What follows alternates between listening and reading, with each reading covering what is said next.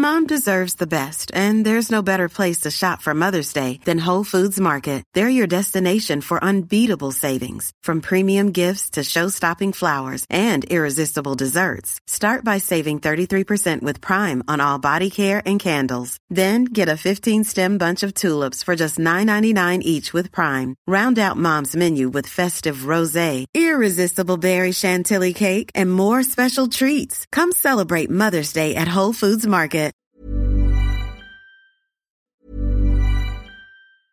A lot can happen in the next 3 years. Like a chatbot may be your new best friend. But what won't change? Needing health insurance. United Healthcare Tri-Term Medical Plans are available for these changing times. Underwritten by Golden Rule Insurance Company, they offer budget-friendly, flexible coverage for people who are in between jobs or missed open enrollment. The plans last nearly 3 years in some states, with access to a nationwide network of doctors and hospitals. So for whatever tomorrow brings, United Healthcare Tri-Term Medical Plans may be for you. Learn more at uh1.com. I'm Sandra, and I'm just the professional your small business was looking for. But you didn't hire me because you didn't use LinkedIn Jobs. LinkedIn has professionals you can't find anywhere else, including those who aren't actively looking for a new job, but might be open to the perfect role, like me.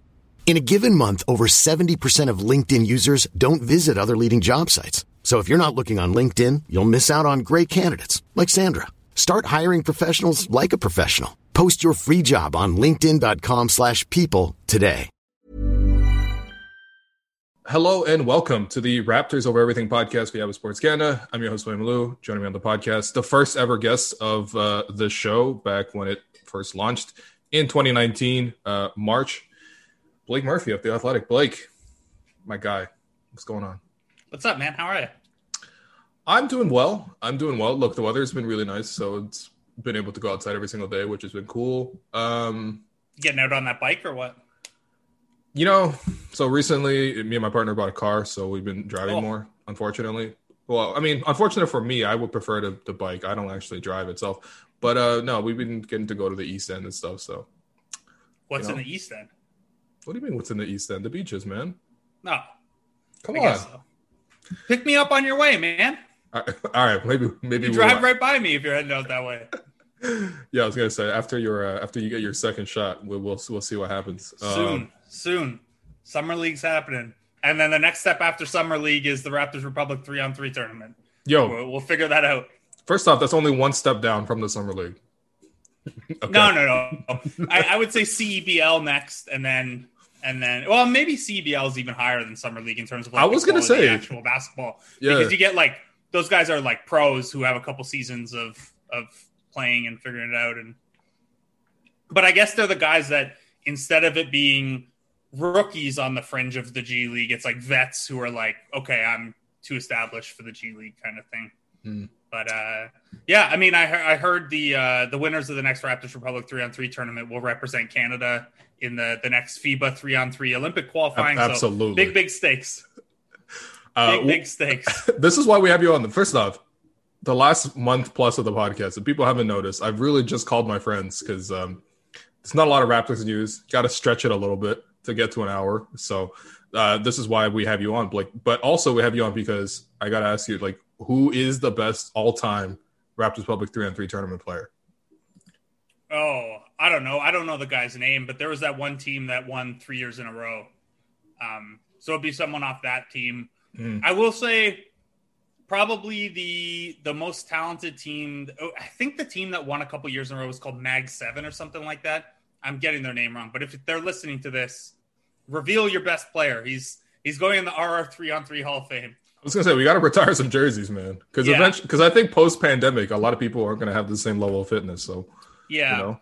I remember one year, the first year we did it when it was 5-on-5. Skeets had a really good tournament. Okay. He got knocked out by your boy in the semifinals on the way to the ship for my team. But yeah. Who did you have on your team? Because it definitely wasn't you doing that. No, it wasn't. It was a guy named Mike, a guy named John, a couple other guys. Basically, I wasn't planning on playing. And then because I was just running and it was 5-on-5, and that one was at the Raptors practice court. So it was like needed a little bit more like admin running. And then like there were a bunch of teams that signed up and a bunch of individuals that signed up, and there were like 2 empty spots left. I was like, screw it, I'll play. And then ended up winning it all. Yeah. So you were Jeremy Lin, basically. Is that what you're telling me? You're Jeremy Lin with the 2019 Eric Raptors? Moreland, yeah. I would say lower than Lin, because there was no Kyle Lowry like whispering to me like, yo, you gonna come play with us? You gonna run with us? Oh, word. That is a great story, man. First off, Jeremy had a really good appearance on All the Smoke podcast. So if you haven't listened to it, go for it. It's a really nice interview. But also, yeah, man, shout out Kyle Lowry. So Kyle does recruit, because this is a small thing that, you know, it doesn't really burn people, but you know, every single time it's the off season, he's always like, well, you know, these guys have their own decisions to make. You know, I won't pressure Kawhi to stay. I won't pressure, you know, DeMar to resign. I won't pressure these guys.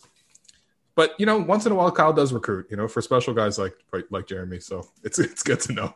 Also, like, I feel like just the presence of Kyle is a recruiting tool. Like, first of all, when you're on the court, I'd imagine he's very high on the list of like, God damn it, I don't want to play against this guy. Yeah, seriously. Like, he's so annoying. And then, like, you know, you get to this stage. Maybe this wasn't true when he was 30, but now, like, we were talking about at the start of last season, like, oh, could the Raptors get in the mix for Harden? And it's like Kyle makes the math work, but without Kyle, a guy like Harden probably doesn't want to come to Toronto. And you could look ahead to, you know, a trade in the summer this year, or like even, you know, look at the draft and the way things could shake out. Like Kyle suddenly being like the veteran mentor that he was this past year, 4th in teammate of the year voting. Unbelievable. Kevin McHale, mind blown. Kyle Lowry, 4th in teammate of the year voting. Yeah, no, that's part of Kyle's story. That's really cool. Is that like he really matured like in front of everyone's eyes. It's also a little weird. Like, yeah, the publicly caveat is interesting because like I've heard stories for years about how Kyle's actually a really good teammate and does all this stuff behind the scenes, and he just like he doesn't like people to know for whatever reason. Like who was it? It was Norm shared in the Players Tribune that Kyle and DeMar took him suit shopping. Right. And like that's something that like Kyle wouldn't want that out there. Kyle wouldn't want out that he picks up meals on the road. I remember one time, and maybe this was just Kyle being Kyle with media stuff, but like he was like helping Pascal with his 3-point shot after practice and like wanted the cameras turned off so no one could like he didn't I didn't ask him about this, but like it seemed like he didn't want it on Instagram from the, you know, like poor Sohail can't get a picture off of Kyle helping Pascal with a shot. And you know, like there's other stuff too, like he comes through those summer development sessions and like takes the new guys for hot Pilates or whatever. You know, it's nice that Kyle's finally like letting people see him as a good guy instead of demanding to have this like prickly brand just with us, just with the media. Yeah, no, man, I miss just waiting for Kyle. I don't know. That's the small things you miss in the pandemic. This is like later in the podcast. We'll talk about this, sort of like what it's been like covering the team remotely for the last like 18 months. But I just remember the last time we got Kyle Lowry at practice because he was hurt and then he came back. We waited like 2 hours, just like because basically when you go to practice, you're basically waiting either in the media room in the practice facility or along the sideline of the first of the 2 courts. And that's it. You're just in this like small sideline space and you're holding a bunch of camera gear or whatever and mics or whatever. And Kyle, we waited 2 hours. Kyle finally comes out in this like huge camo parka and Tim's, untied Tim's. Came over, he's like, you guys are losers for waiting for me. And we were like, yo, you're literally Kyle Lowry. You're coming back from a month-long injury. We got to talk to you. But this is Kyle's really, you know, I mean, what Kyle does for the Raptors is what you do for fellow Raptors reporters. So, you know. I don't think that's true. You know, listen, you did put a lot of people on. So let's talk about actual basketball for a while. Look, I wanted to talk about Gary Trent and I want to talk about the Raptors rookies this season. But first, let's talk about the playoffs. I think the number one topic on everyone's mind right now is Cameron Payne. It is Cameron Payne. Absolutely, right? Because Raptors trade Quebec City legend Cameron Payne. Another player that Masai Ujiri missed on, just like how he drafted Bruno ahead of Jokic. I do love these. It's really funny when you can point to these things out. Shout out campaign. No, but I mean the real question is like, is Brooklyn just this dominant where we're like, you know, this is obviously a super team, but it's like maybe it's not a super team that we saw and viewed with that sort of same fear as other super teams in the past. Because what they've done to Milwaukee through 2 games, of course, Milwaukee are frauds or whatever, right? But like most people expected this to be a very competitive series. Has not been competitive. They're literally down 50 points as if Bruno was out there. So yeah, my question is Brooklyn out of reach the way maybe, let's say, the KD Warriors were? No, I don't think so, just because, we've seen how quickly wins can change, right? And, Milwaukee has not looked anywhere as good in these first 2 games as, say, the Raptors did against Milwaukee when they got down 2-0. But things can change quickly, right? You find the right adjustment, or there's an injury or a rotation tweak, and things start to fall into place differently. Now, having said that, I am overwhelmingly confident in Brooklyn pulling out this series. I think Philadelphia's looked pretty out of sorts against Atlanta, and Embiid's health is obviously a big question. And then, the West, if we're knocking off Denver, like Denver with MPJ playing well and Jamal Murray healthy is a much different story than Denver right now. Right. And like, as good as Phoenix is, I don't know that, I still don't know if there's that like league-wide fear in Phoenix. So, it's kind of, I would imagine like the average person is looking ahead to like Clippers Nets as the potential team that could stop them there. But the Nets are crazy good, man. And I think, super team, they're an interesting team to discuss the super team thing around, because they haven't had James Harden for most of this time in this playoff run. And Kyrie and KD is still super team-ish, and DeAndre Jordan. Sorry, can't believe I left them out. Well, come on. But I think what the Nets have nailed better than any of these other so-called super teams, and they managed to pull this off even with having to trade real assets for James Harden, is you look at all their complementary pieces and they all fit, right? Like you look at the Lakers, and to a lesser extent the Clippers, and even some of the Bucks guys when you get outside of 6-7, and it's like, okay, you tried to get guys, but like, what is the cohesive idea here around Giannis or around LeBron and Anthony Davis? And obviously, health was the biggest factor for the Lakers, but they also had like a bunch of old guys and a bunch of guys who were just like unplayable come playoff time, which really closed that margin for error. You look at Brooklyn, and Joe Harris is such an obvious offensive complement as just like, hey, if you're going to have to pay attention to Kyrie and KD, here's this unbelievable shooter who can get really open and at least, is not a complete, turnstile on defense.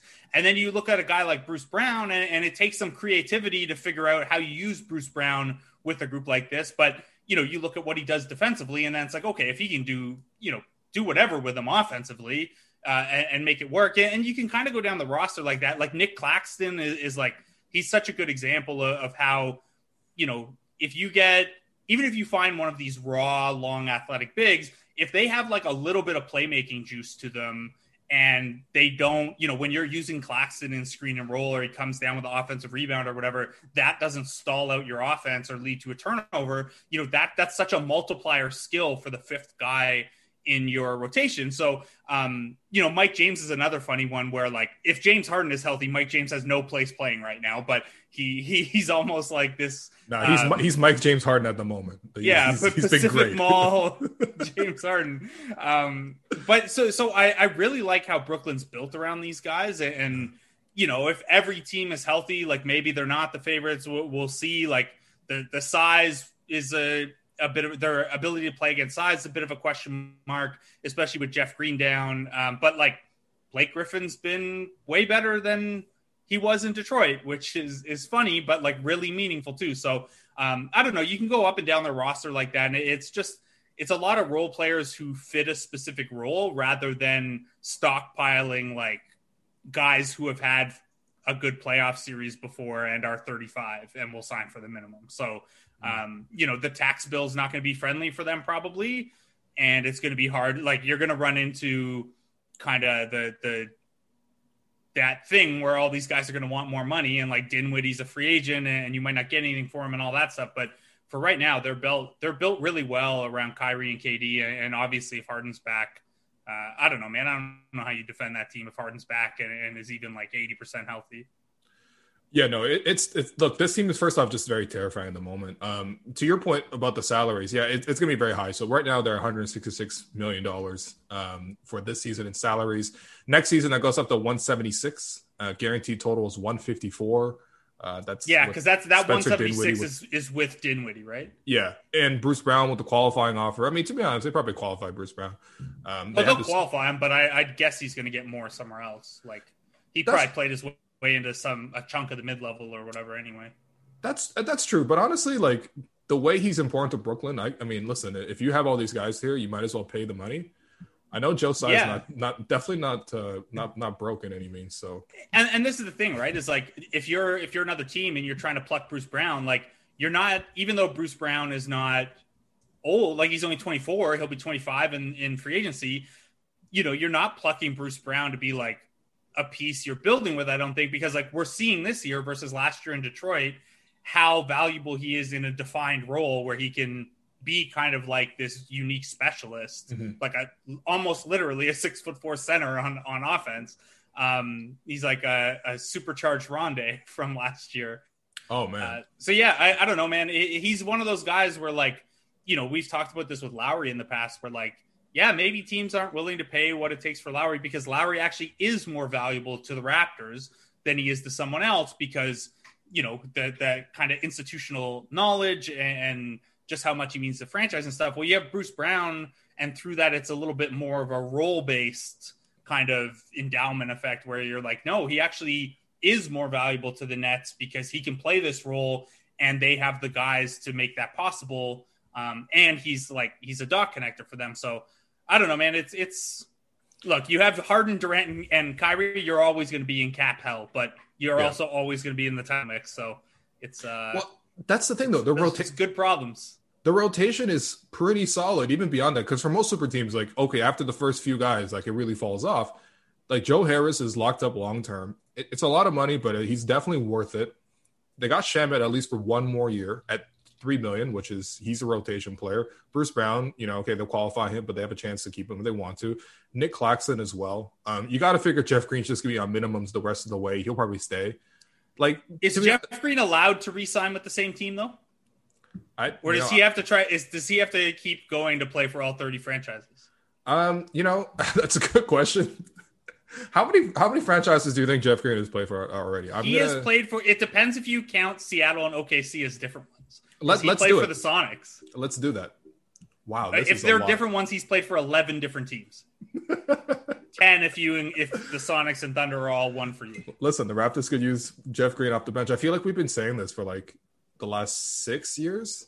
When did he leave Boston? By the time he got to Memphis, it was like, yeah, you know, who would be good off the bench? After he got traded for first round picks like 100 times. That is true. Yeah, I don't understand why he kept filling. He played in from Orlando. From like 2011 to 2016, he cost you a first round pick, and then from 2016 to 2030, he's going to cost you the veteran minimum. Yeah, no, this is this is unbelievable. Meanwhile, nobody will give up a first round for Kyle. Anyway, this is So I mean, the thing with Brooklyn for me is like I think they're the kind of super team where there's not much sacrificing for any of the guys because they're moving the ball so well together. They're playing really well collectively. A lot of these guys are playmakers for one another, and there really isn't that like. I think with a lot of super teams, you remember in recent history, there's like some small concession. Like KD really wanted to play a lot of ISO, even though the Warriors moved the ball beautifully, which wasn't really a problem. That's like the ultimate first class problem is, oh my God, KD wants to play ISO. Yeah. But you know, even before that, like if you think about the Heat, like I think the way Dwayne Wade played, you know, the way even with LeBron, there wasn't that much shooting on the wing, so you really needed shooting everywhere else. You know, it's just like super teams usually have some small concession, but this one just fits together really well. Yeah, KD playing the way defensively is just like, man, it's tough, man. I think the East might be out of reach for like at least 1 or 2 years. And Brooklyn. I mean, health dependent for sure because all three of those guys. They don't even have issues. James Harden right now, and they're just washing the Bucks. Yeah, it's interesting because like a lot of the so-called super teams, you know, have had at least one, sometimes two dominant one-on-one players, right? Like you mentioned the Heat, And LeBron and Dwayne Wade are both guys that, like you said, they, at that point weren't established outside shooters. Wade obviously like an all-time cutter, but still you're figuring that out on the fly. Bosh had to learn kind of a new role at both ends of the floor.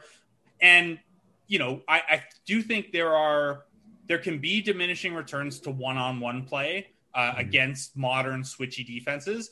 But I don't think there are diminishing returns to shooting and passing. I think it's the opposite. Yeah. And I think the more shooters if you can have 5 shooters on the floor and all 5 of those shooters can attack a closeout and make the next pass, then, every decision point you make on defense, you can kind of like 1,000 cut a team to death on offense, where it's like, okay, you make a small concession to stop KD and he whips it around, and then you have to make a small concession to catch up to Kyrie, and then there's a small concession because Joe Harris has come open off the ball, and then suddenly Nick Claxton is open for an alley-oop, and that's possible because Joe Harris can dribble into floater range and throw that lob pass. Like you pile those things on top of each other, and it gets harder and harder to defend. And it's one of the reasons that, for the Raptors, skill number one I'm looking for if they play the big man market or they go the draft route is you've got to be a guy, especially if they're going to slot you in at center minutes or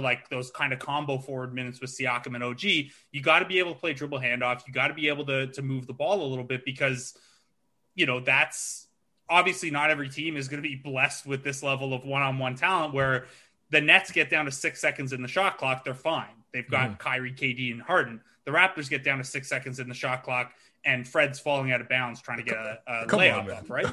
I mean, it's true. So that's why, for a team that's in a position like the Raptors, and if we're trying to take lessons from the success of a team like the Nets, understanding the Raptors can't just replicate having 3 of the best scorers in the world, one of those things is I think, hey, you can't have reset spots in your offense where the defense can kind of catch up. And so I think that's, the Raptors have done well to manage around having some offensive limitations with a lot of their depth pieces the last couple of years. But yeah, that's those connector skills are big. And I think we're seeing that, and Brooklyn's not the only example. I love Claxton as an example of it, but I thought, how much better the Celtics look when Robert Williams was on the floor this year. That's another thing where Tristan, I don't know what's going on with his game. I hope there's a bounce back coming for Canada. I hope so. But that just added a little bit more, and Ayton's progression in that regard has been important to Phoenix. And anyway, I know you want to talk about the Nets and not make everything Raptors specific, but I do find myself, this is our first postseason when either of us have been in this job where we can just kind of watch the postseason, right? Yeah. And not everything has to be what's the Raptors' next game, what happened last game. You can kind of look at these big picture things, and I think it's not a secret that the Raptors' half-court offense has been a sticking point the last couple of years, and whatever you can pull from the success teams are having is, I think, important still. Yeah. And one thing I want to touch on with this, too, is just when you watch this year's class in particular, it feels like offense is just clearly trumping defense. And whatever, man, every team that's going to win at a very high level is going to need a very good offense, right? I mean, that's just always true. But this year in particular, it just feels like there's not that one shutdown defensive team. That if you look at all of them, you would maybe think Philly, but even Philly got beat pretty badly by Atlanta in the first game offensively. It's just, does it make sense to still build a defense first team the way the Raptors have? Yeah, I mean, I don't know if I would phrase it as defense first necessarily, but I think that there's a certain defensive floor you have to meet. And the Nets defense in the regular season absolutely does not meet that floor. But the Nets defense in the regular season is not the level of engagement we expect from their time. We used to do this with LeBron's Cavs teams too, that you have to assume a little bit of switch flipping. But yeah, I think, I don't think the whole defense wins championships things. It's obviously we're talking about net points, right? You win the game by scoring more points, not scoring X number and allowing Y number. But yeah, man, it's the modern offenses are ahead of where defenses are. And whether that change needs to come by, a lot of coaches completely rethinking how we defend a modern NBA offense, or the league needing to tweak some of the rules to give defenses a little bit more freedom. to stop all of these open shots that teams are getting. But yeah, it's hard to, even when you're an elite defense, like the 76ers were in the regular season, when the Hawks shoot 1 million threes in a game and get hot, it's really hard to do anything about that. And like the separation between uncontested 3-point shots and contested 3-point shots so far in the playoffs is not super extreme. And like that would even out over 82 games, but you don't have 82 games in a playoff series. And we, if you think back to, I think it was the first sweep against the Cavs, the Raptors played well in that series, but Cleveland's 3-point shooting was like so like 90th percentile hot that there was just no way to keep up, no matter how. And they were top 5 defense that year, the Raptors. And it's, I'm sure if there were Bucks fans, they would be saying the same thing about like Fred VanVleet getting hot in that series, where it's like, okay, you can defend all you want, and a team gets that hot, and what can you do about it? But yeah, I think, there's certainly a defensive floor. And the way I've tended to look at playoff rotation pieces is like, okay, what players contribute the most offensively that you can justify having on the floor defensively, right? So, you need guys that aren't attack points. You need guys that other teams aren't just going to try to funnel their offense at in the way that, we've seen teams try to do against Reggie Jackson or Lou Williams, like the Raptors didn't do against JJ Redick, and we were all pulling our hair about it. Danny tried to do that one time, and that didn't the one for Danny. I'm with you, man. Like I think defensive ceiling is not going to dictate who wins the championship. I think you need a defensive floor, and then your ceiling is going to come from the offensive side of the ball, if that makes sense. Yeah. Which, by the way, in this year's playoffs in particular, I think obviously with LeBron being out in the first round, it has felt really nice for teams with really good point guards who can set the floor, who can create. I've really noticed that just like that really has helped, and also having a good center has helped. And obviously these are very obvious things, but I'm just saying in like previous years, there's just been a lot more there's less emphasis on point guards. There's less emphasis on center play. And that's been really fun to watch in these playoffs. But you could argue point guard play is the difference in that Phoenix Denver series so far, right? Where like absolutely. But I mean, that's a special case. Yeah, for sure. But it's a good example still where like Ayton's been able to elevate his level of play where the MVP doesn't have a huge edge through 2 games. And Denver has no healthy guards. So the fact that Chris Paul, that campaign would be their best guard, and Chris Paul is Chris Paul, becomes like magnified. I've always thought it was like a little strange that the LA teams didn't like prioritize that position beyond like trading Rajon Rondo around. But anyway. Yikes. Yeah. Not a good year for playoff Rondo so far. But listen, there's still time. There is still time. Yeah, still time for him. Still time for playoff P. Still time for playoff P. Although, honestly, playoff Norm, unfortunately. Yeah. RIP. Yeah, well, we'll see. I mean, we'll see where Norm's going to land up. Listen, I mean, he's lined himself nicely for a big payday this summer. But the other guy that Norm was traded for, Gary Trent Jr. So I wanted to reflect on this trade a little bit. Yeah. I guess first off, like, were there other options that the Raptors could have gone with? Maybe like, because I think at a certain point we realized, okay, the Raptors were going to be sellers at the deadline. They had Kyle, they had Norm. They're going to trade one of those guys. Norm, there was reports that like 20 teams were interested in Norm or something like that, or whatever. I mean, clearly he's a very good player. People are going to call about him, and it felt like the Raptors could probably get picks, and I'm sure they were offered picks instead of Gary Trent Jr. And it was interesting that they chose to, out of all those options, chose to get Gary Trent Jr. Do you think that like that was? I mean, maybe obviously we don't know all of the specifics, although you definitely will know way more than me. Was this the right strategy to get a player, I guess? Is there... Yeah, I mean, look, just about every playoff team called on Norm and had some cursory interest. And what you're running into with the Norm trade is, first of all, a whole bunch of playoff teams didn't have their own pick this year. Okay. So Portland's a good example. Like maybe you would have preferred in a vacuum Rodney Hood as salary filler and a pick in the 20s versus Gary Trent Jr. ahead of restricted free agency where you're going to have to pay him more. Well, Portland couldn't offer a pick until 2023, and I don't know that you're moving Norm for a pick so far in the future, unless like you have a subsequent move lined up to use that pick as an asset, right? So you're already looking at a number of these teams don't have picks to dangle.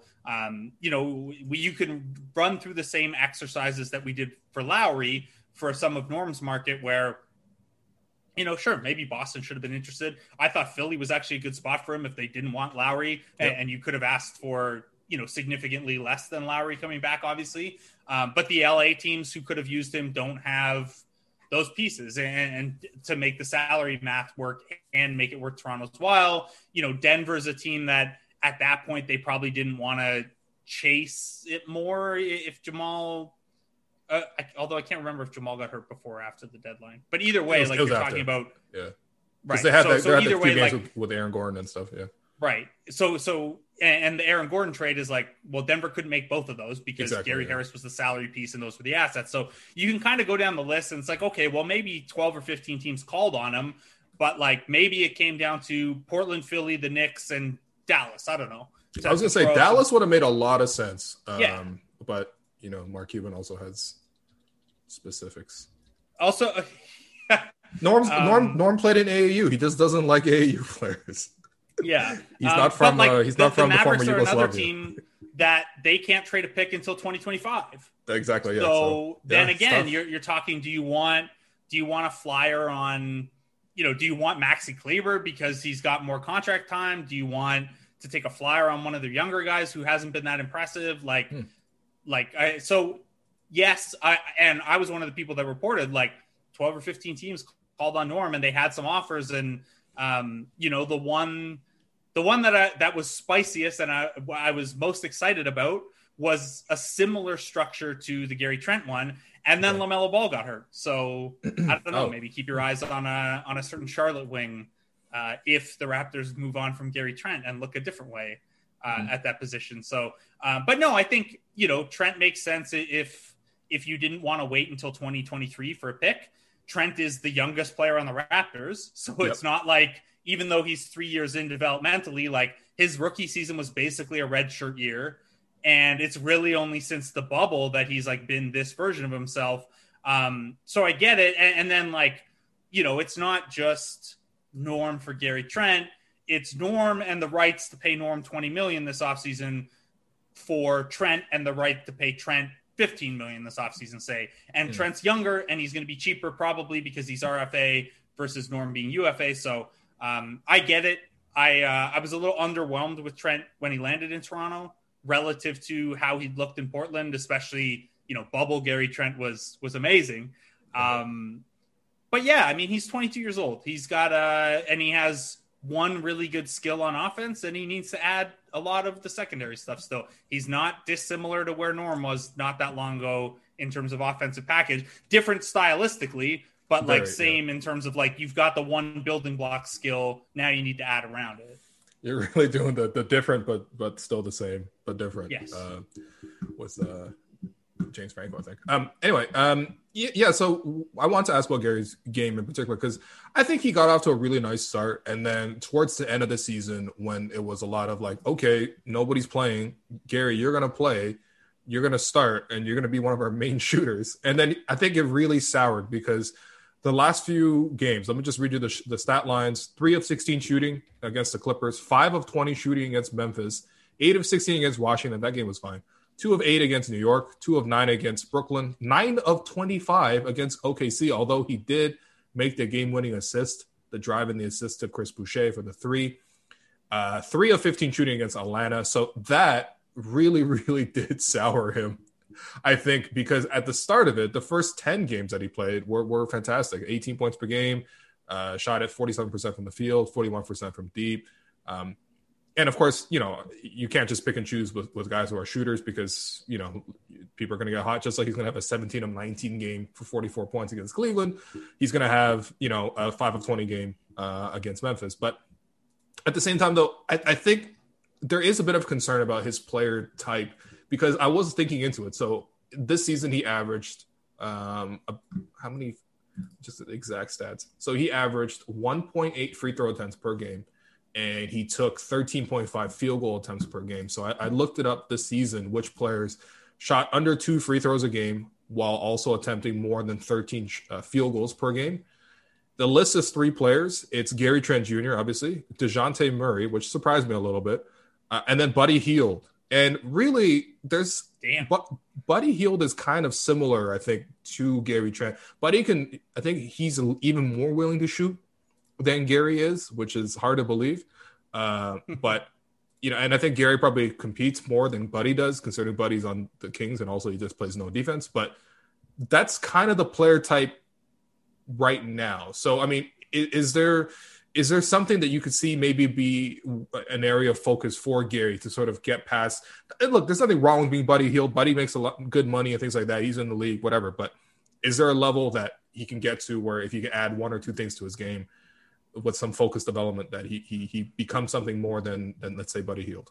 Yeah, I mean, I think the free throw rate is a good kind of, obviously there are guys who struggle to get to the line and guys who are good at getting to the line. But I think for kind of role players in a position like Trent's, free throw rate can almost tell us like role specifics, right? Like like Gary Trent Jr. just does not shoot from high danger areas. He shoots almost exclusively from outside, and that's that came down a little bit in Toronto, but for his career, 56% of his shot attempts have been from 3.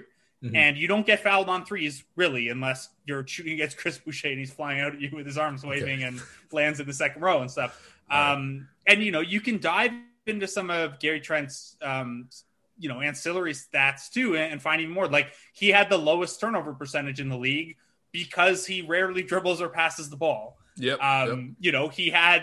He had what I imagine was one of the lowest assist rates in the league. I don't have – there it is, 13th percentile assist rate. And 3rd percentile assist rate based on offensive usage among wings per cleaning the glass. So basically no wing passed created assists less relative to how much they shot than Gary Trent. So what that tells you is right now he's exclusively a play finisher.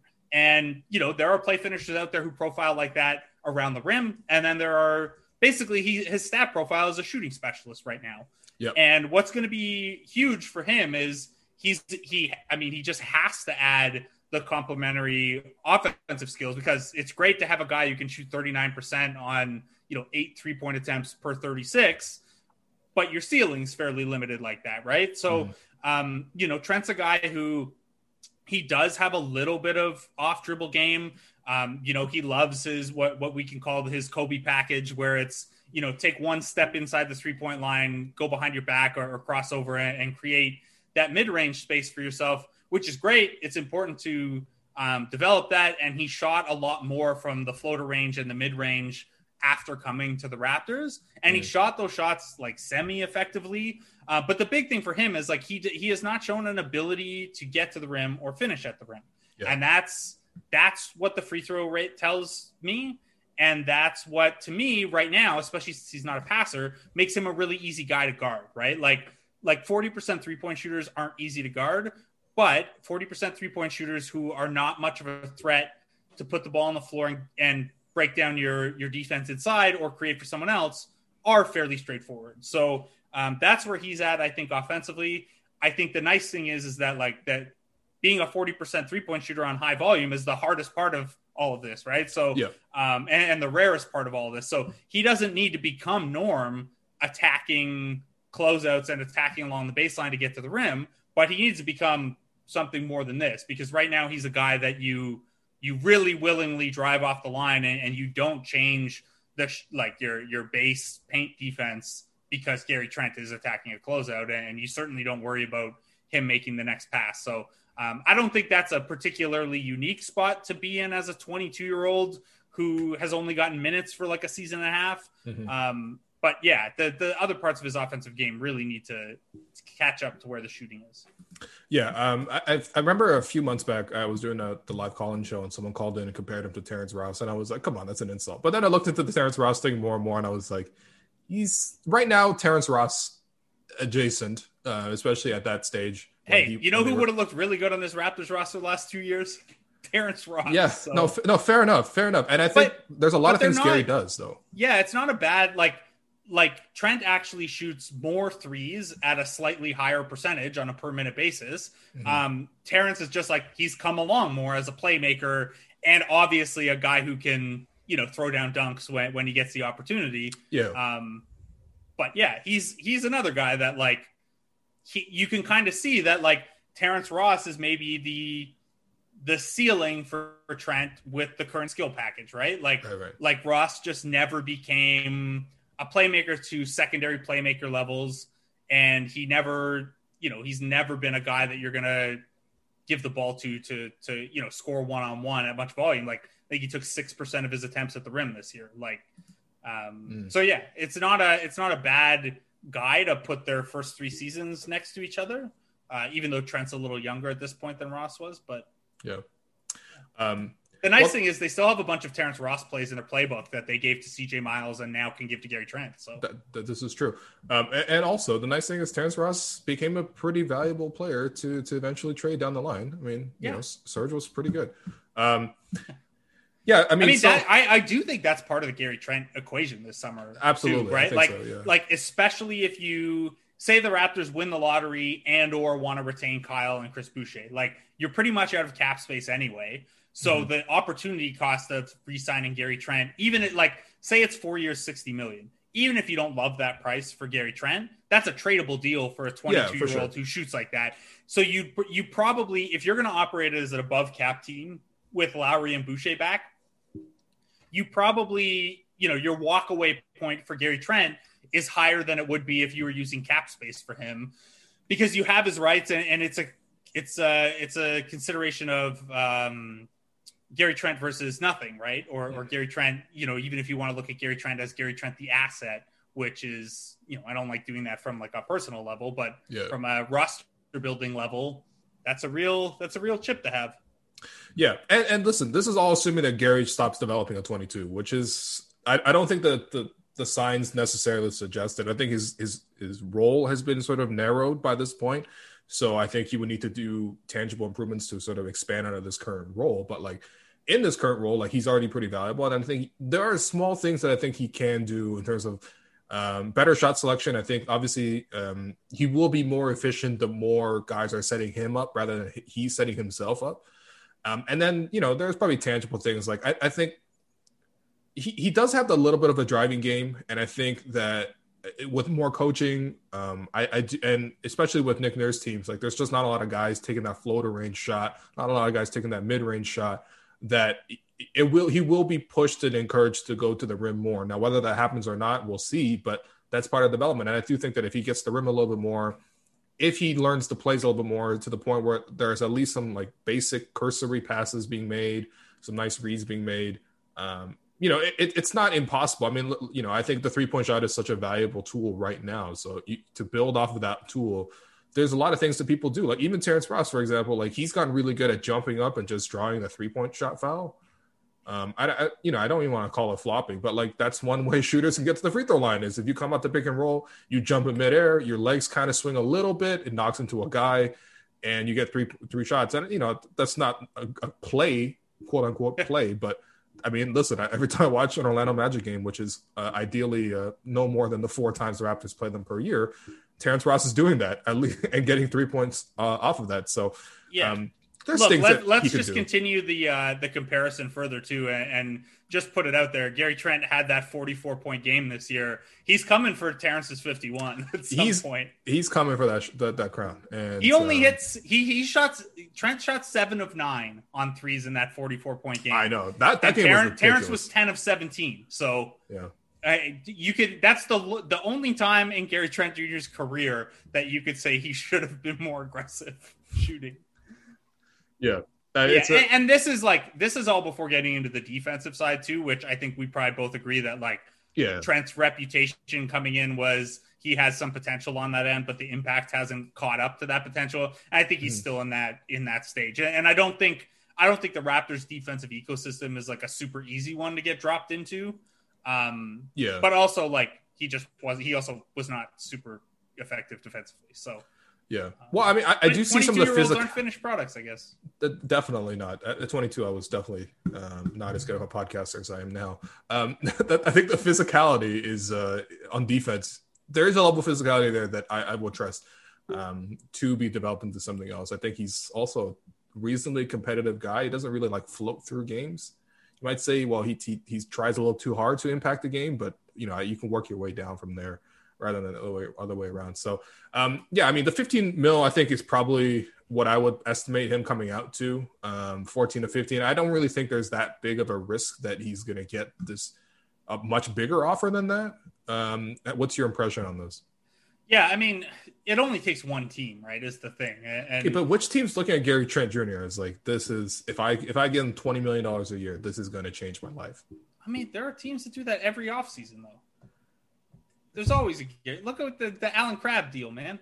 It's, that was a cap jump and stuff like that. Like, I know, but yeah, I mean, look, some of it's going to depend on what happens with the biggest player options and where exactly the cap comes in. You're looking at teams like the Knicks and the Mavericks as the big kind of cap space players who were solid this year.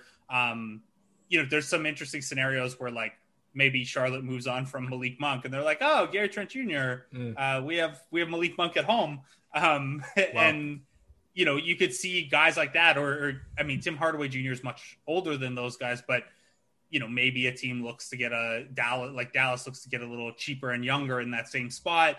So I could see teams, certainly making overtures at him. And it wouldn't surprise me. 20 would surprise me. I don't think like 17 and a half, 18 would surprise me that much, just because like that's still very much in the like you could trade that deal. It's not a huge thing, but yeah, I mean, if it gets north of 15, that's probably where, if I'm the Raptors, that's where you start considering not matching, and then the kind of the asset value tilts the other way, where it's like, okay, well maybe it's better to just not have anything in that spot than Trent at this price moving forward, even if you're looking at him as a trade chip or whatever. I think he'll probably get a little bit more than 15, but yeah, I think the like tougher decisions come in like the 17, 18, 19 range. Okay. So basically we're probably looking at 350, somewhere between 345 and 460, something like, like okay. 460 is I think if you wanted him at 15, you probably have to give him the fourth year, which is fine. He's only going to be 27 at the end of that deal. So even if the fourth year is a player option or whatever, if it can get you 460, you offer it up. I mean, look, I like Gary Trent, and I really want to see where he's going with this. He's also he's a nice complementary player to other guys who are playmakers as well. Exactly. And I think he's a guy that like, he's only 22, so he fits the younger timeline of the younger part of the core, but also like there's some upside left here, and he's kind of a nice middle ground where like, he's had like a season and a half, 2 seasons of NBA minutes, so you don't have to, the training wheels are off at this point. He can be in your rotation now, but there's still some upside to tap into there because he's only 22, because he hasn't been, he had 17 games with the Raptors to really expand his offensive role and see what he's capable of. So, I mean, he's a nice, if he's like your 5th or 6th guy, like he's a guy that I'm always probably going to like better off the bench than as a starter, even though, him getting those shots created for him by the other guys is going to be better. I don't know. But I always like Norman Terrence off the bench better too. So I think I just like the kind of high volume, low assist guys as kind of microwave guys in the second unit. Yeah, that's fair. That's generally how they're used. Transitioning over, I want to talk about the rookies as well. The 3 rookies this year that we saw in the Raptors: Malachi Flynn, Jalen Harris, Freddie Gillespie. I guess with Malachi, what was your biggest takeaway from his rookie season? He obviously got a chance to really, really play a lot of minutes, basically post-trade deadline. Kyle and Fred taking turns sitting, sometimes both of them sitting. A whole lot of sitting, really, and a lot of coaching Malachi from the sideline. But what was the one biggest takeaway you saw from Malachi's game this year? Yeah, I think the biggest one is like defensively, he's ready.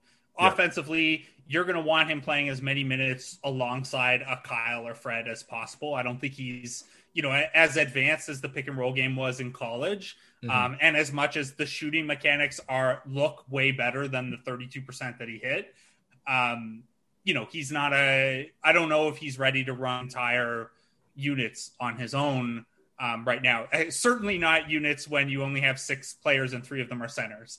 But the defense is there, and the defense is what gets you into the rotation under Nick Nurse, and you figure the offense out as you go. So I think, if Malachi Flynn does not open the season with a real rotation role, given what he showed defensively, I'll be very surprised. Yeah, I agree with that too. Malachi, I mean, if you just want to take from April onwards, and obviously he won Rookie of the Month for April, LaMelo was hurt. We know LaMelo was the best rookie out of the East, maybe in the league in general. But Malachi averaged 12 points per game, 4 rebounds, 4.5 assists, 1.3 steals, shot the ball a lot better from 3, up to 37%. There's some nice things there. Got to the free throw line occasionally as well, but it's a nice sort of skill set to build off of. Defensively, it's nice for sure. Honestly, I think point of attack defense is really underrated. I mean, again, when you're watching the playoffs right now, I really do feel like teams just aren't applying that much pressure on the ball in a lot of these series. And whatever, like some of these series, like for example, if you're playing against Denver, how much are you really going to pressure the ball when the ball's in the hands of Nikola Jokic, free throw line extended? You can pressure him, sure, but he's just going to hold the ball over his head and eventually just shoot a slow jumper over you and cash it. But a lot of these other teams, I feel like there's been a lack of ball pressure. So I really do value that trade about Malachi, getting to turn guys a few times, pressuring them off the court. I think, that's probably one of the bigger hurdles is just like as a smaller guard, you do wonder how that's going to play defensively.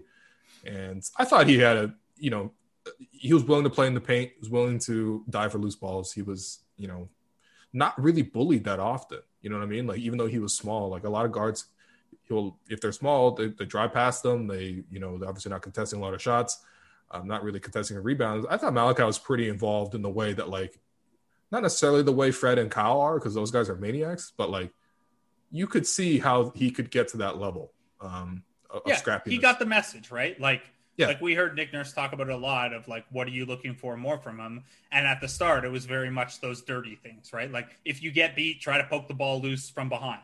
Yeah. Or if you poke it on, if you reach through a screen to poke the ball loose, you better be the guy hitting the deck to try to pick it up and that kind of thing. So, but I think he's there, man. Like obviously lots of room for growth. He was a rookie, but defensively, he's just, it's very hard to defend as a point guard as a rookie, I think. And he met expectations and probably exceeded them on that end. Yeah. Is there one immediate tangible improvement that you would like to see from him? I think Nick's talked about his shooting when asked about this. Yeah, I mean, I like the mechanics on his shot, like even his pull up that he didn't hit very often. I think I don't know how you improve this necessarily, but he doesn't, like, anytime he was able to get to the rim, he was having to use the tempo changes and the craft in his dribble to do that. He didn't, even against switches or when he was guarded by a slower player, like he didn't really show the burst to be able to get by guys to get to the rim. And if that's something that with a full season of, physical development in the Raptor system, that's probably, I think, his biggest limiting factor right now. Cause I think the shot's going to come along. Obviously you put the work in on it. But it's that burst and the ability to kind of separate from your defender. Changing speeds is great. The old Jose Calderon, like, I have 5 speeds, so even if my top speed is way slower than yours, I have all these different points I could trick you with. That's cool and it's good. But a rookie at his stage in development, I'm hoping he can build a little bit more burst there to beat his primary defender. Yeah, Jose Calderon coming at you like a Mark Burley fastball, just like switching it up to like a 60s change. That's all the baseball I know. Jalen Harris, we've seen not that much of Jalen. Obviously, he was hurt at 2 different points in the season. Showed some things in the G League and then wasn't really sure if he was going to replicate that in the NBA. Obviously, I wouldn't necessarily say the last few games of the season are that indicative, but he did have that really nice game against Dallas. He did have some very confident looking moments And ultimately, I think first off, did he do enough to get another contract? Because that's actually, he's not even guaranteed to be on the team next year. Yeah, I would say so. I think, okay. The number 59 pick, you can walk away from that pretty quickly. The Raptors did with DeJuan Hernandez. Yeah. They didn't draft Shamorie Ponds, but like booted him on a two-way as undrafted free agent. Like the opportunity cost in those spots is low. You don't worry about losing a guy like that. But I think he showed enough. I thought his regular season in the G League before he banged up his finger was encouraging. He was showing progress. I really lost confidence when he came back for the G League playoffs. But he was not good. In retrospect, it looks like maybe I went back when he started cooking for the Raptors down the stretch. I went back and watched some of his clips from those playoff games, and it's hard to say, you can't really tell this through screen, but he was coming back from a bad finger injury and maybe tried to rush back because it was the playoffs and stuff. He just didn't look comfortable with the ball at all. And a guy like that, everyone saw it down the stretch there, is confidence is a huge part of the package with him, because he's going to take some shots that make you raise your eyebrows. But that confidence is a big part of it. And that confidence is a hard thing to teach. I would say, scoring wise, he delivered. He hit his threes well. He finished at the rim better, a tiny sample, but he finished at the rim better than I would have expected, given where he is. He shot 71% at the rim in his NBA minutes, which is great. But the big thing for me was he did show a little bit of that secondary playmaking skill too. Turnover prone, but he's the 59th pick playing in his first dozen NBA games. So the fact that he showed a little bit of that playmaking juice is encouraging, because I think for him to stick in the NBA, he probably has to develop some combo skills. I don't know that he has the size and defense to stick as kind of a true slashing scoring wing. So he might need to round out those. He might need to round out the point guard side of that combo package. But yeah, it was encouraging. I wouldn't be surprised if he gets that multi-year minimum treatment, either before Summer League or coming out of Summer League. Oh man, the Sam Presti / Daryl Morey special. The Lou Dort. the Lou Dort. Yeah. No. The Raptors haven't gone 4 years with those. They haven't been that bad. It's usually 2 or 3. Yeah. So it's much more pro labor. No 4th year tacked on. Yikes. You could be pro labor, but these guys do make decent money as well. And on top of that, if you're just looking at the last 4 games of Jalen Harris, 18.5 points per game.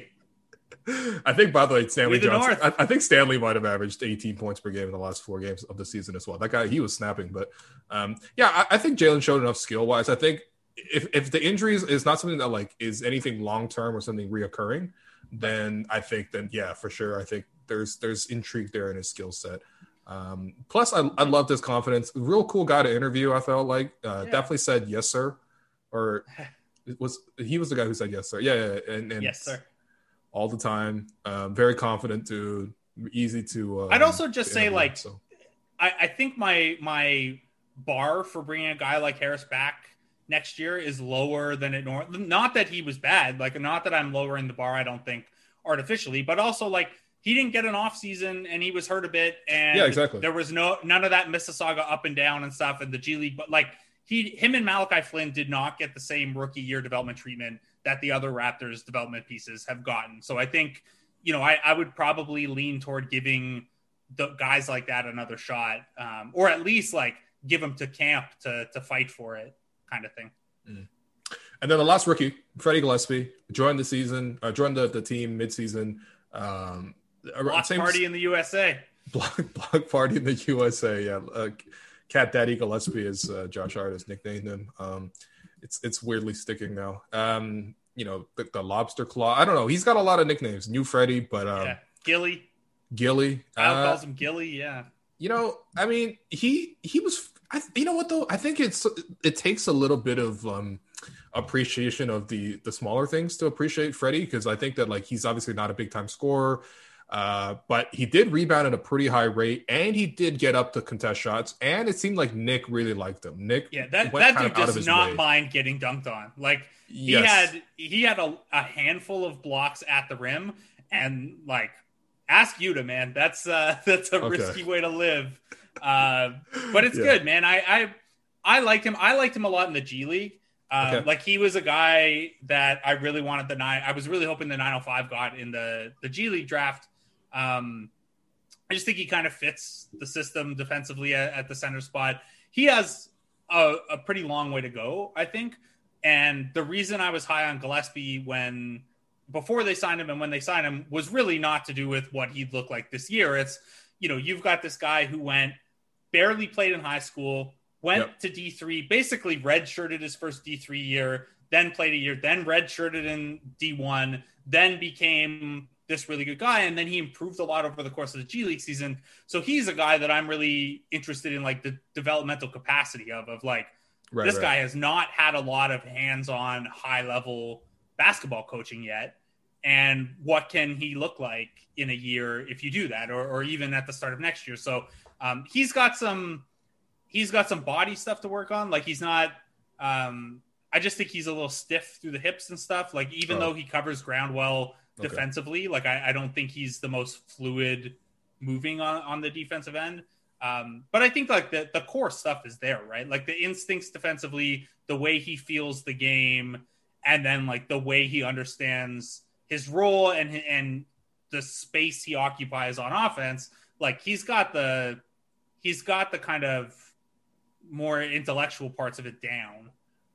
Now it's just a matter of like, can you bring that athleticism up to where it's a little higher and he's got a little bit more burst and a little bit more speed. And, I think he's further away than some of the other Raptors projects in terms of ball skill and stuff, but he's got a pretty soft touch at least.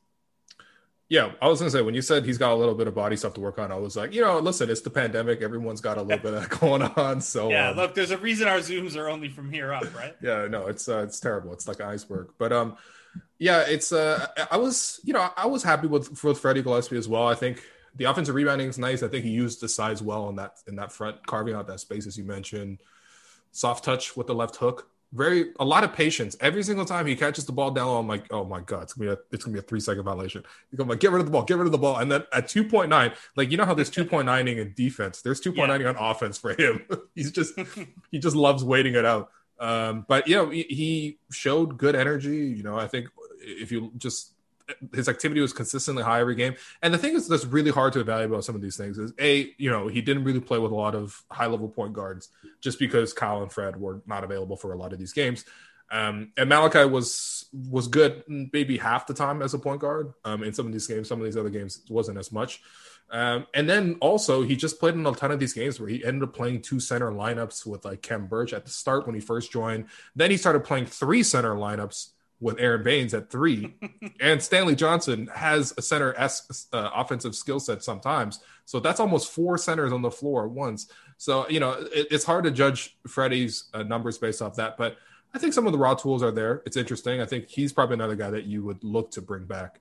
I think he's a guy that, he does have a small guarantee that triggers in his deal right after Summer League. Okay. So there's a little bit of investment in him, but I think you kind of look at the offseason for guys like him and Harris and, Yuta and Bembry and those guys too.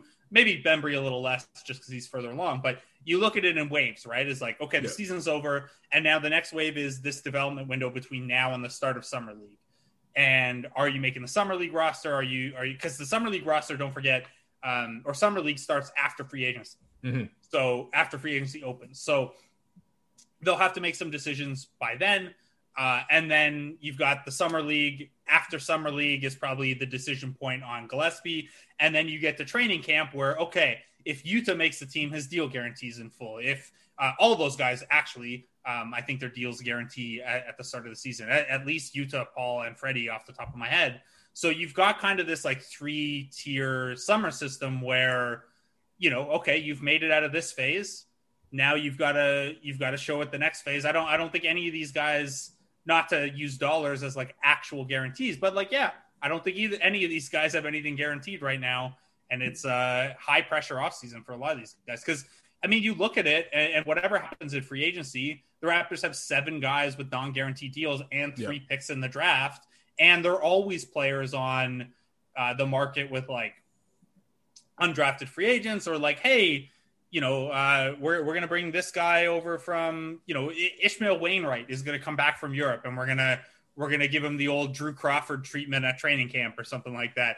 Like, they do stuff like that. So there's going to be competition. And I think it'll be, that stuff's good for everyone, I think. Yeah, for sure. Which, by the way, Summer League this year is going to be lit.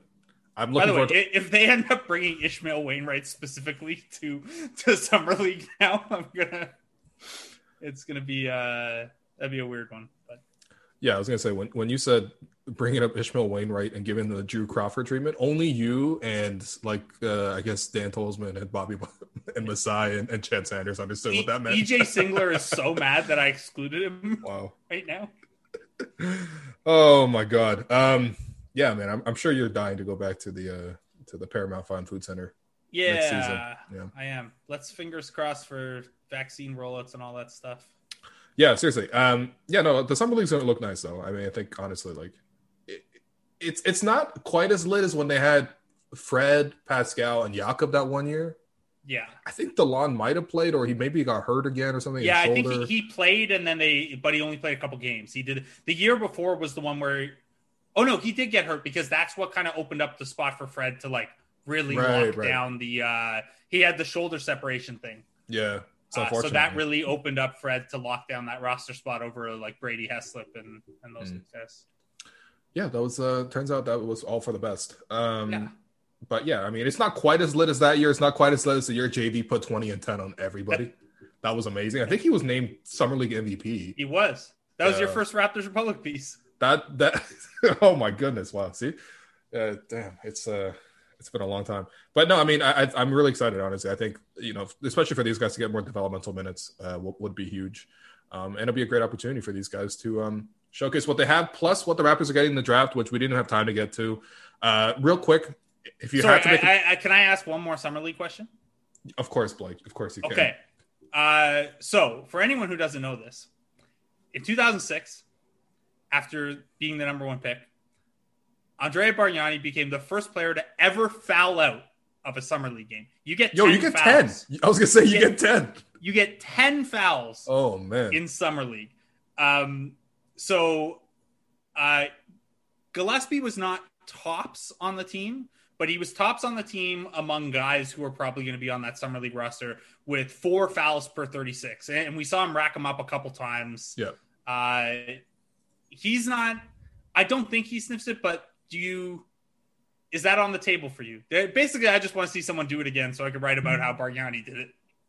Well, listen, we saw Chris Boucher in Summer League at least twice, and he never did it. So yeah, 10 is hard to get to, man. That might be like the Rasheed Wallace technicals record. How are you going to commit 10 fouls? How long is a Summer League game? Is it not 40 minutes? Yeah, and you got to be on the floor long enough. That's what I'm saying. Who was coaching that team? Who was coaching Summer League? Yeah, Boucher still fouls more than 4 per 36 now. Yeah. But Patrick Mutombo would give the hook a little earlier than that, I think. Yeah. Wow. What was I gonna end up on? I don't know. Certainly not me rambling about about Summer League in 2006. That's any chance tough, to take a shot at Kristaps Porzingis. Wow. I think Kristaps is probably better than Bargnani, but not by much. Right now, and it's. Listen, Kristaps is. If he were a better guy, I think probably maybe there'd be more sympathy too. But it's just there's not much off-court, not much redeemable there, to be honest. Yeah, so. And then on top of that, whining about your role while you're playing awful basketball. Yeah, no, it's terrible. Last thing I was going to ask was just, I guess media coverage, how weird it's been for the last 18 months. The recent updates seem to be trending in the right way. First off, the most important thing is that the recent health reports in Ontario seem to be trending the right way. The numbers are coming down. The lockdown it was late, but it's taking effect now. It's having the intended effect. And also vaccine rollouts seem to be accelerating. I think majority of people now have at least their first dose. People are getting their second shot soon as well. You're seeing in the NHL, the North Division wrapping up. My Canadians, obviously, going through to represent Canada and the city of Toronto, evidently based on the CN Tower. But that's looking in the right direction. So, you know, the NHL is going to have your cross-border play. And at this rate, I think by the time that it gets down to it, like I'd probably talk about mid-August, maybe September-ish, like, you know, there should be no issues, I think, in terms of if everything goes the right way, people keep getting their vaccines, that there should be not as much of an issue with the Raptors playing at home this season, which would be great. But I do think that, like, you know, look, we can speculate on that, but obviously we are not public health ministers. My question is, like, how much do you think a return to normalcy for us as reporters is going to look like? Are we still going to be in scrums? Are we still going to be in the arena? Like, what's it going to look like? I don't really know. Like if we're trying to use baseball as an example, it sounds like they're starting to get to where there will be one-on-ones facilitated. But baseball also has the advantage of being primarily an outdoor sport where you could do that like 6 feet apart along the baseline during batting practice or whatever, right? Yeah. So I don't know what that's going to look like for us at Summer League. I don't know what that's going to look like. Like I would love to hear for Summer League, because if all we're going to be able to do is sit in the crowd and watch Zooms, then it's probably not worth the money. But unless you win it back. But anyway, okay. So I don't really know. Like, it's hard to imagine we'd be in the locker room, but also, like, if we're going to have to be fully vaccinated to get in the door, and there's going to be 20,000 people in the arena, like if everything else is back to normal, why wouldn't that element be back to normal? And so I don't really know, man. I don't have answers. I'm not one of the PBWA like directors or whatever. So I get my information from them. But I would hope that by the start of, you know, training camp, like, we can get back to. Look, I don't want to be the like a complaining sports writer, but the access we've had, we've all been very fortunate to, like, keep our jobs and still have sports to write about. Yeah. But for you guys, like the listeners and the readers, you know, there's been some fidelity lost these last 16 months in terms of, you know, us getting to know players and getting to know what stories there are to tell, and helping fans get to know the players at a more intimate level. And as great a job as Open Gym does with that stuff, you know, it can't be the only thing. And you know, obviously there were moments this year, like Pascal's benching and stuff like that, where it would have been great to be around and have more detail and stuff. But the big thing is, like, I don't know, man, there's a personal element to this job for some of us that's been missing, and that ability to connect with players or coaches, or the vibe around the team and the vibe around the fan base that hasn't been there. And I've missed it a lot. So hopefully we're getting closer to it. Yeah. I think, you know, more so for what you do, but, like, I think there's we go to the arena, let's say tip up 7:30. We probably get down there 4:30, maybe 5. Yeah. Eat some of that free pizza. Shout out to Rebel. No. We got to cut that off. Post pandemic, we got to go one season without that pizza to come back. No, it's got to be just salad, man. That's it. That's what I'm having.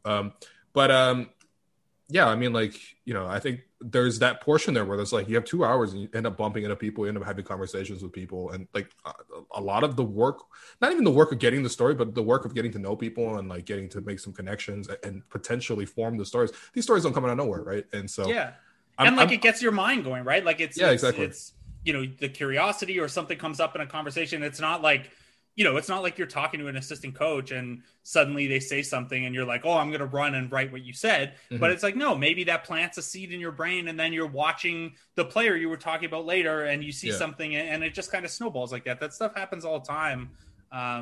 Or, you know, you can see what guys are working on pregame and stuff like that. Plus, like, I don't know, like, there's sometimes I'm hanging out talking to you or Alex or Joe Wolfond or something, and, like, it sparks a story idea.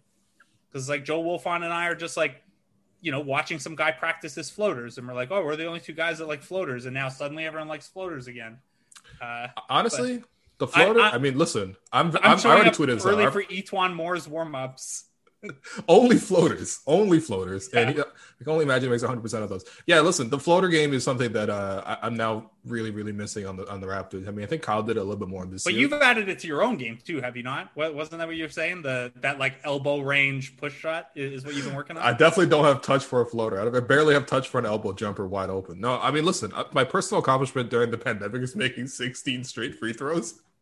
That's not bad. That's really not bad. Okay. Don't ask me my overall shooting percentages, but they're definitely doing something there. But yeah, I mean, listen, the floater range is good. By the way, am I just imagining this, or did Nick Nurse say earlier this season that he's just not that big of a fan of the shot, or am I just like, because I don't want to go back and listen through all the scrums again or something like that, but I feel like he said something. This is why you got to be on the transcription documents and contribute, because I could just go in my Google, like my Google subfolder right now, and just search floater and. That's true. But you don't contribute. So listen, I only ask questions in the Zoom so that I can clip it for Twitter later on. Okay, half the time I actually want to know something. The other half the time I just want to chat with Nick Nurse and yeah. Well, I know how it goes, man. I talk futures, about baseball and. Oh man!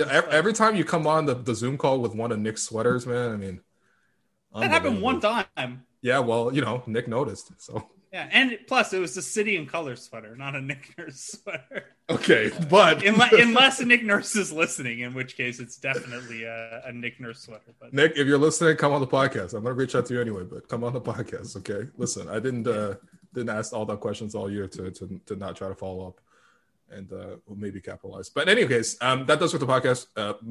Me and you, Blake, have ranted quite a bit. Honestly, we could get easily to like 2 hours to talk, but I mean, realistically, I don't think anyone wants that.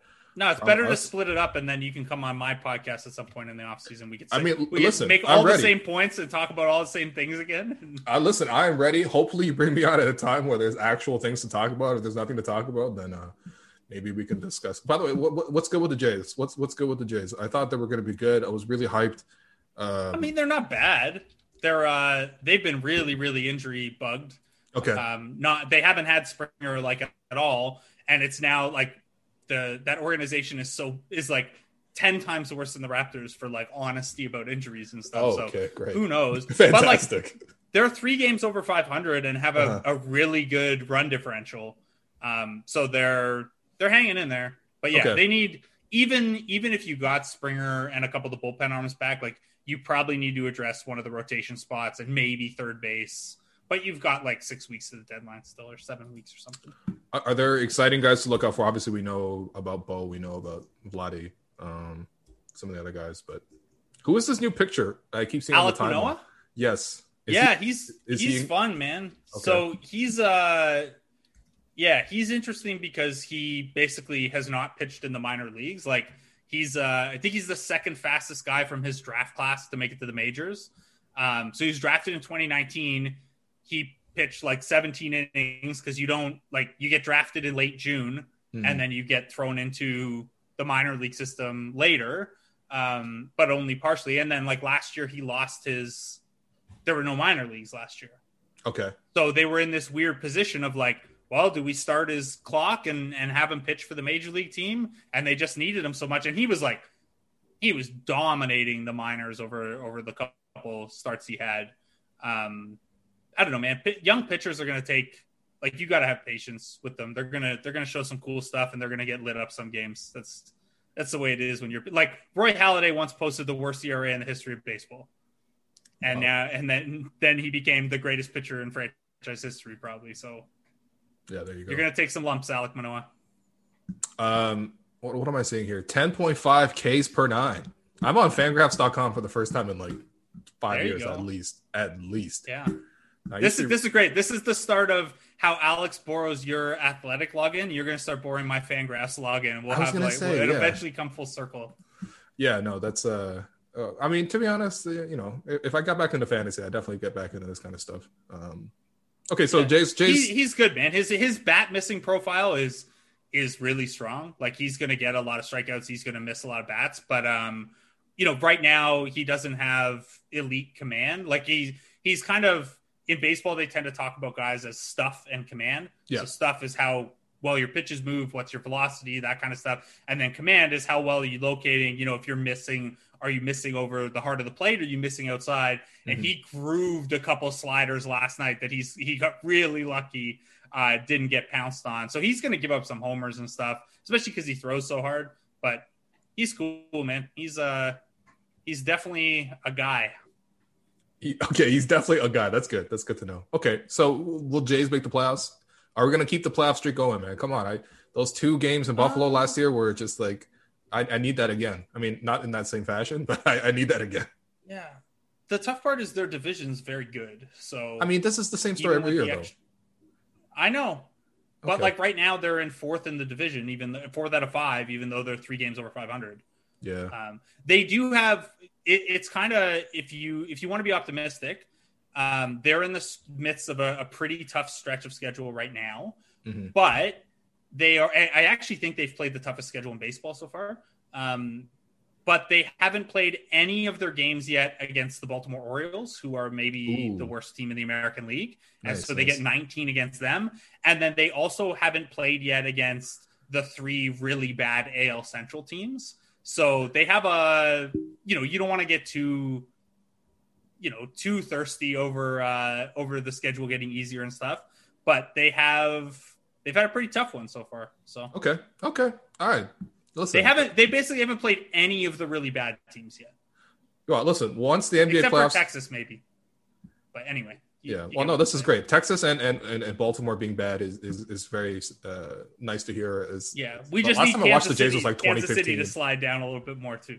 Yeah, exactly. No, I was gonna say once the NBA playoffs are done, once the WNBA is done, once the Euros are done, once the World Cup is done, the World Cup, the Olympics, once the Olympic qualifying tournament is done, once Summer League is done, then I will be there to watch the Jays, and I hope they're in the playoff race at that point. So, this is what baseball is the best for, right? Like it's the ultimate background stuff. Like it really is. And I used to love like just listening to like the Jays on the radio. This is back when I was like 18, 19, like honestly, like between like the age of 14 and age of 19, I probably listened to like at least half the Jays games on the radio. And like, that was just really nice to just listen to the game while you're doing other stuff. Cause you could really not have to focus on the game that much.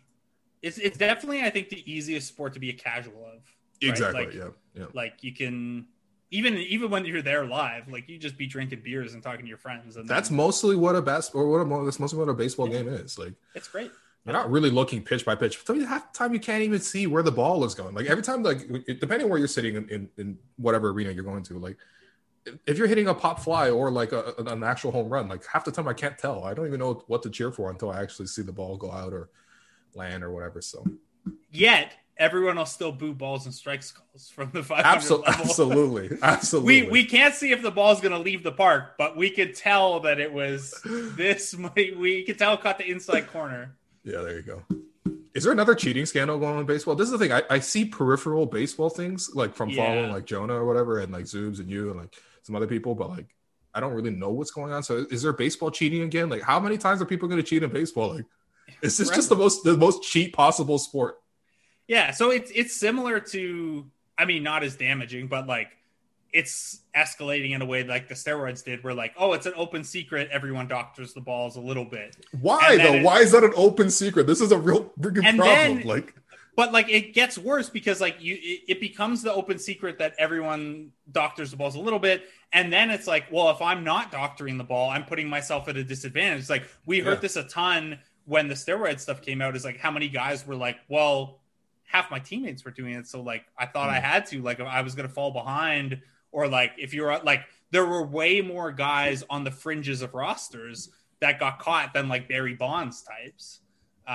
So yeah, right now it's a ball doctoring thing. A lot of accusations from players and like off the record admittance from like execs and stuff like that. But I don't really know how you police it because like this is as old as baseball. Like there were always guys that doctored up the ball or like spitballs or, you know, a little habanero in the hat. So you rub it on your nose, you get the snot going, and then you mix it with some sunscreen on your forearm and whatever the formulas are. At a certain point, that's not a sport, man. Have you ever watched a movie, Major League? Yes, I have. Of course. Yeah. So, you know, there's like the one old pitcher in that, and he's like explaining to the young guys, he's like, I got sunscreen here and I got a little Vagisil here and I got a little whatever. He's just like, his body is covered in random stuff he can use to doctor the ball, and you put it in all these different places so that you're not going back to the same spot. Like if you keep touching the brim of your hat, that's how some guys have got caught before. You know, you keep touching the brim of your hat and you look and there's like this big brown smudge underneath the brim of your hat. Like it's a little obvious, but if you're putting it everywhere, I don't know. And then you mix it with like the rosin bag. So like you get the wet and then you get the powder and you can get kind of a tacky grip to it. Man, these guys must be taking the nastiest showers. Like, it's just. Have you ever looked at Jonah's nails before when he's stressed out? No, but it's probably exactly what all these guys' hands look like. Instead of it being chewed down, the nails are like long and like covered in like tar and gunk and stuff. Same idea, but other end of the spectrum. That's amazing. Like, I wish there was some element to be able to cheat in basketball. Like, I guess it's just harder. But like, how do they do this? Like, everything's televised, right? Like, there's a million cameras. There's literally thousands of people around watching it. Balls get disposed of like every couple pitches. And like, I don't know that it's like obvious enough. Like, I've never examined a ball after. I don't know if it's obvious enough that like, if you've got a little sticky stuff on your fingertip to help you keep your nail or your front knuckle on the seam, whatever the pitch is, and like get that extra little bit of spin. Like, I don't know if the residue of that or whatever shows up enough on the seam of the baseball. Like, I don't think it's like they're not taking like a handful of gunk and the ball turns brown. Right. But like, so I don't know, like, is the answer for like every ball that comes out of play, like there to be an off-field umpire examining the ball? I don't really know. Well, see, these are the conversations you only have in baseball. Because again, like, you can't cheat like this in most other sports. Like, I just feel like, I mean, look, in every football, sport, they deflate the ball or whatever. But like, in every sport you can cheat with like performance enhancers and stuff like that. And like, obviously, Kawhi's shot only went in because the magnets at Scotiabank Arena. Absolutely. So you could cheat a little bit, but you can't. Imagine it comes out that like in that one game against the Milwaukee Bucks, Fred had doctored the basketball, and that's why he was that's why he was so hot shooting. That's what I'm saying. Like, use the wide receiver sticky stuff that they put on their receiving gloves. Oh man, that's what Bismack Biyombo needed. Was just some, just something to add to the grip. Yeah, it's like that football movie, The Replacements, where the guy like can't let go of the ball because he's got too much sticky stuff on his hands. So I mean, look, I honestly, cheating makes it more interesting. Shout out to Eddie Guerrero. If you're not cheating, you're not trying. Yeah, lie, cheat, and steal. The old hit yourself with the chair when the referee's back's turned, so you win by disqualification.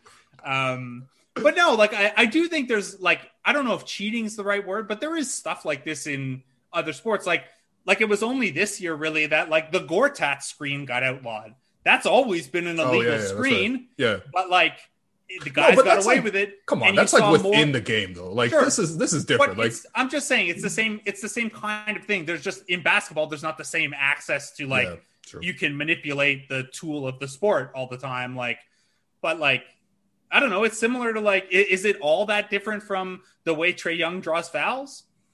Yeah, I mean, there's like playing the game, and I feel like spiritually, it's not all that different, right? That's true. You're taking the rules and the absolute extension of what's being allowed, and you're trying to nudge that as far as possible until the league cracks down on it. No, I respect it. I every single time I play a card game, I'm always trying to cheat. I always I know how to shuffle cards. I'm like pretty good with cards.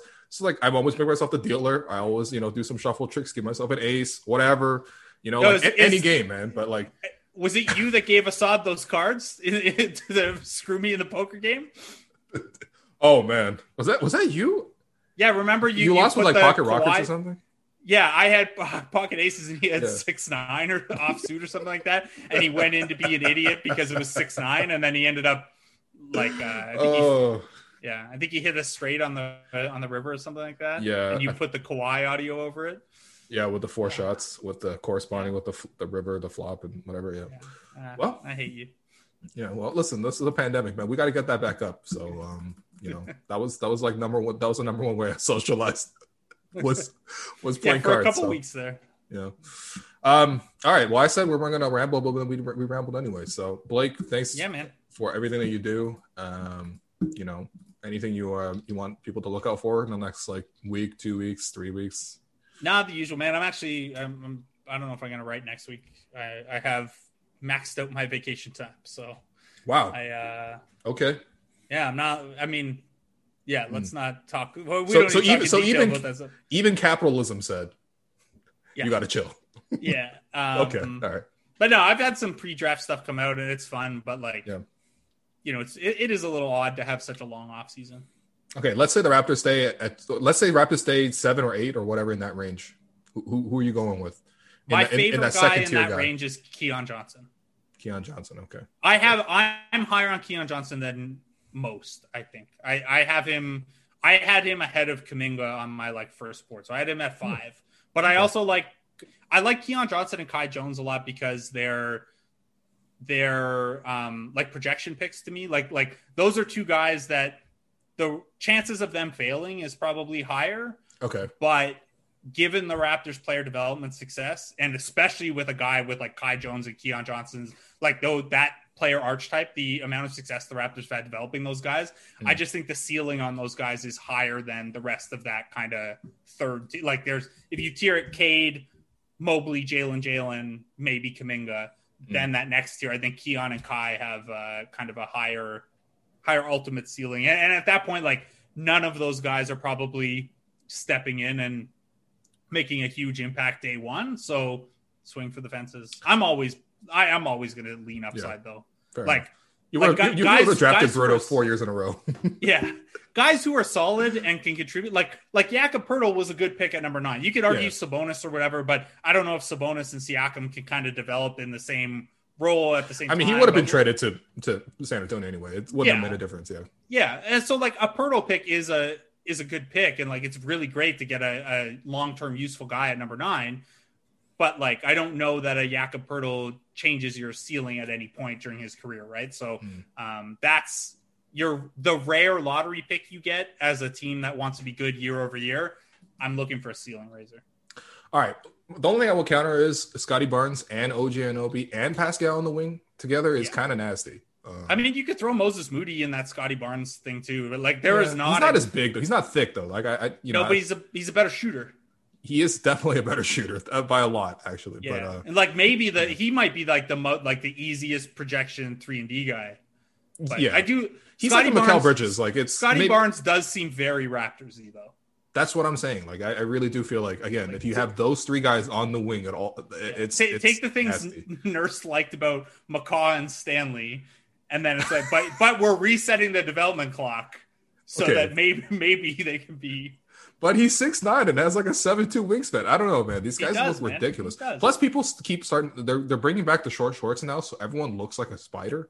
Like, anyway, yeah. Anyway, that's my draft analysis so far. Is that Scotty Barnes is terrifying defensively, possibly. You and Kareem. That's Kareem's guy too. So I mean, it makes sense. Listen, he is a Raptor guy. Anyway, he is. He's very Raptors-y. I'll have to call you again once we know what happens in the lottery. No, give those reps to the real draft guys like Robel and those guys. Yeah, there you go. So, all right, Blake, thanks for coming on. Follow Blake. All right, buddy. Blake Murphy, ODC. Obviously, where Blake is. So, and then for listeners to the podcast, gonna have another podcast, just a Twitter mailbag probably on Sunday. So look out for questions then. And for now, thanks everyone for listening. And listen back on Sunday. Mom deserves the best, and there's no better place to shop for Mother's Day than Whole Foods Market. They're your destination for unbeatable savings, from premium gifts to show-stopping flowers and irresistible desserts. Start by saving 33% with Prime on all body care and candles. Then get a 15-stem bunch of tulips for just $9.99 each with Prime. Round out Mom's menu with festive rosé, irresistible berry chantilly cake, and more special treats. Come celebrate Mother's Day at Whole Foods Market.